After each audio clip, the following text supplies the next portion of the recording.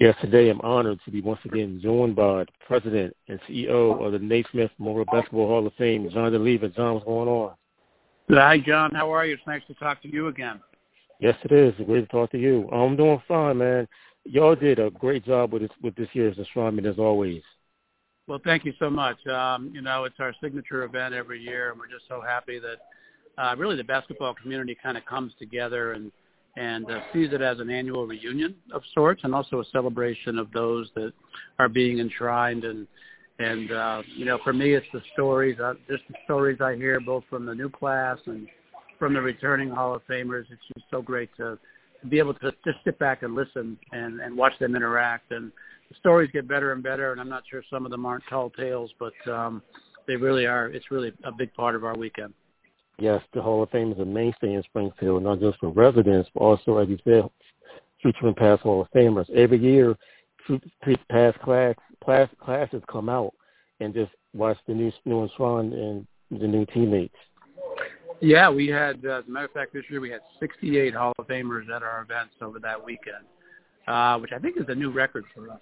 I remember when I first started in year 1999, I think we had 8 Hall of Famers. It was a class of 3, and 5 returned. And, we've worked very hard to engage with Hall of Famers and make sure that they have a great experience. So that has worked out very nicely.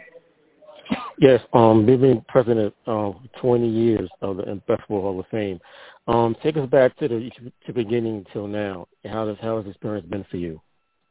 Well, it's a whole kind of a change of a whole sea change for the Hall of Fame. I remember when I joined in 1999, we were moving from the second building, the 1985 version of our building, and that building really was kind of old and stale, and really nothing had been done to it because there was the anticipation of getting into a new building.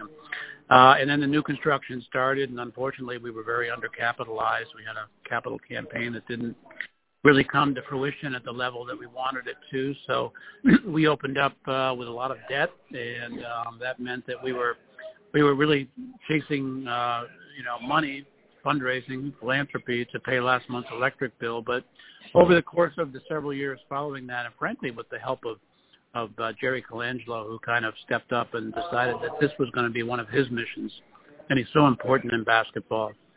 We've seen what he's done with USA Basketball, and he basically did the same thing with the Basketball Hall of Fame and said, this is an important part of basketball, capturing the history, honoring those that have gone before us, and making sure that the stories are told. So Jerry stepped up and became part of our board, and then ultimately became the chairman of our board. Really gave us the gas in the gas tank to really kind of reinvent ourselves at the Hall of Fame, and how we go about just servicing our Hall of Famers and inviting them back and making them feel comfortable, providing the hospitality they need, expanding the media, making the event so much bigger and better than it was, and then allowing us to do other things, such as collegiate basketball games that happen around the country and now are happening around the world. We're going to be in London in December with Michigan and Kentucky at the O2 Center, and we've got the Hoop Hall Classic, which is the number one high school event in the country in Springfield over Martin Luther King weekend. So,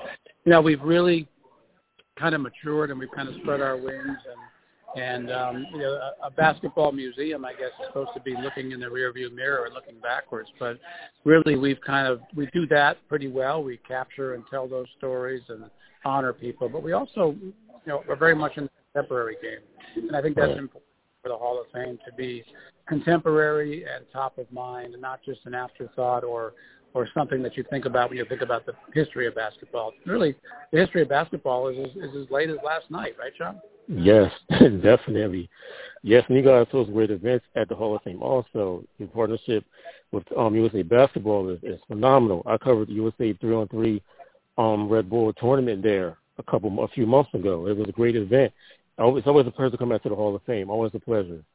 Yeah, so that's very exciting for us. So that's the qualifier that sends the teams to the and that we just take our total center court under our big dome and turn it into a 3-on-3 court, and the qualifiers there, and people have a chance to come in and watch, basically the people that are going to qualify for the Olympics and represent our country. So, again, that's another way that we really hit the contemporary game and become a part of today's game and not just necessarily looking backwards.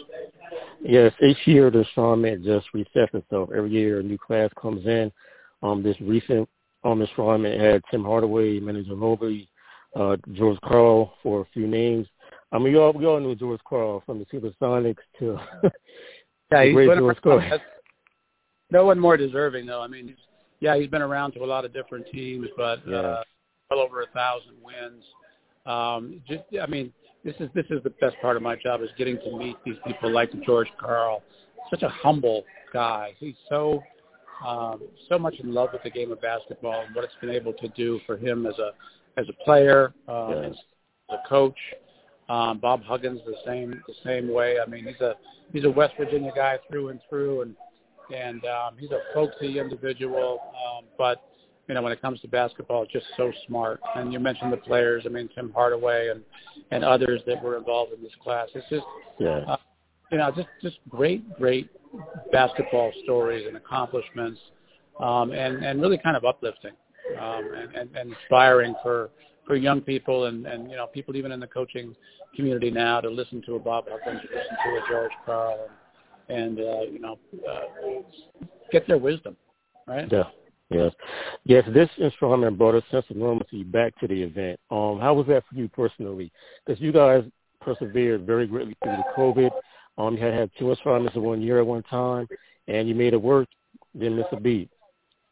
Yes. Well, behind the scenes, we might have missed a few beats with COVID, but out front, thank you. I'm glad your perception is we didn't. But honestly, we did have 2 enshrinements in the year 2021. We had the 2020 enshrinement in May of 21 with Kobe and his class, and one last fall in 2021, September. Bill Russell was in that class, among others. So our book, we have an operations manual. And during COVID, that book was about 3 inches thick. And now that we're back to normal, it's about a ½ inch thick. So that gives you the magnitude of the amount of policies and restrictions and limitations and requirements that were involved in running an event. The event hasn't changed a whole lot, but COVID overlay caused everybody to have all of these extra steps, all these extra expenses. I think of Bill Russell, God rest his soul, last September, that wasn't going to come to his enshrinement as a coach, and we kind of broke the mold, and we said, it's very important for you to be here, Mr. Russell, but we're going to put you in a private plane and get you here. I know you're COVID averse. Right. And he was able to be here. And I look back at that, and I think about, I talked about reunions a little bit earlier. This was really a chance for the basketball community to come sit with Bill Russell. None of us knew it was the final time. We knew he wasn't healthy. Right. Sit with Bill Russell and pay homage to Bill Russell. And I know he had a wonderful time. He was greeted by everyone that was at that enshrinement in September of 21. It was just very satisfying to know that the Hall of Fame was part of that, being able to pull the group together, again, that reunion, and that homage to Bill Russell and others. It's very satisfying to know that we're a part of that. Yeah, and next year's class is already lining up to be one of the biggest, headlined by potentially Dirk Nowitzki, Dwayne Wade, Pau Gasol, Tony Parker. Next year's class is going to be crazy. Yeah. And there's even a rumor that Coach Popovich might allow himself to be nominated. So we're excited about that. Wow, yes. Yeah. Great. Yeah. So we're I know Mr. Colangelo has talked to him, and that I think Coach is ready. Certainly deserving. There's no question about it. I think it's funny, I was just talking to my curator, and I believe that the direction from Coach is that Tony Parker must be enshrined first, meaning it could be 10 minutes, it could be a half hour prior to, but Tony Parker will be enshrined before Coach will allow himself to be enshrined. So this kind of shows the respect that Coach Popovich has for his players, and he knows the impact of players on what he's produced as a coach. So, again, that's a Hall of Fame level thinking and story. Definitely. Yes, the Hall of Fame has an impact on the surrounding area and always has. from NBA fans to just fans want to get an outing. It's a great location to go to. I love coming down there every time I do. It's a great experience. Yeah, and so during COVID, we have redone the entire museum. So starting in 2019, and we finished up in May of 2021. Yeah. Every square inch of the museum has been redone. We spent $25 million on recreating, reimagining the whole museum experience. It's very interactive. It's very high-tech, immersive. Yes. Still has a huge number of artifacts that tie back to history and give context to history. We've got the Kobe exhibit that was designed by Vanessa Bryant. We've got the TNT where you immerse yourself inside the NBA on TNT with the four guys, and you're there on a green screen and you can take that home too. And the center court has all been redone. The Jerry Colangelo Court of Dreams, and the exhibits are all brand new, very immersive. And you know what? We're up 65% since we've done the museum. So over 19 numbers pre-COVID, not comparing to COVID numbers. That's not fair.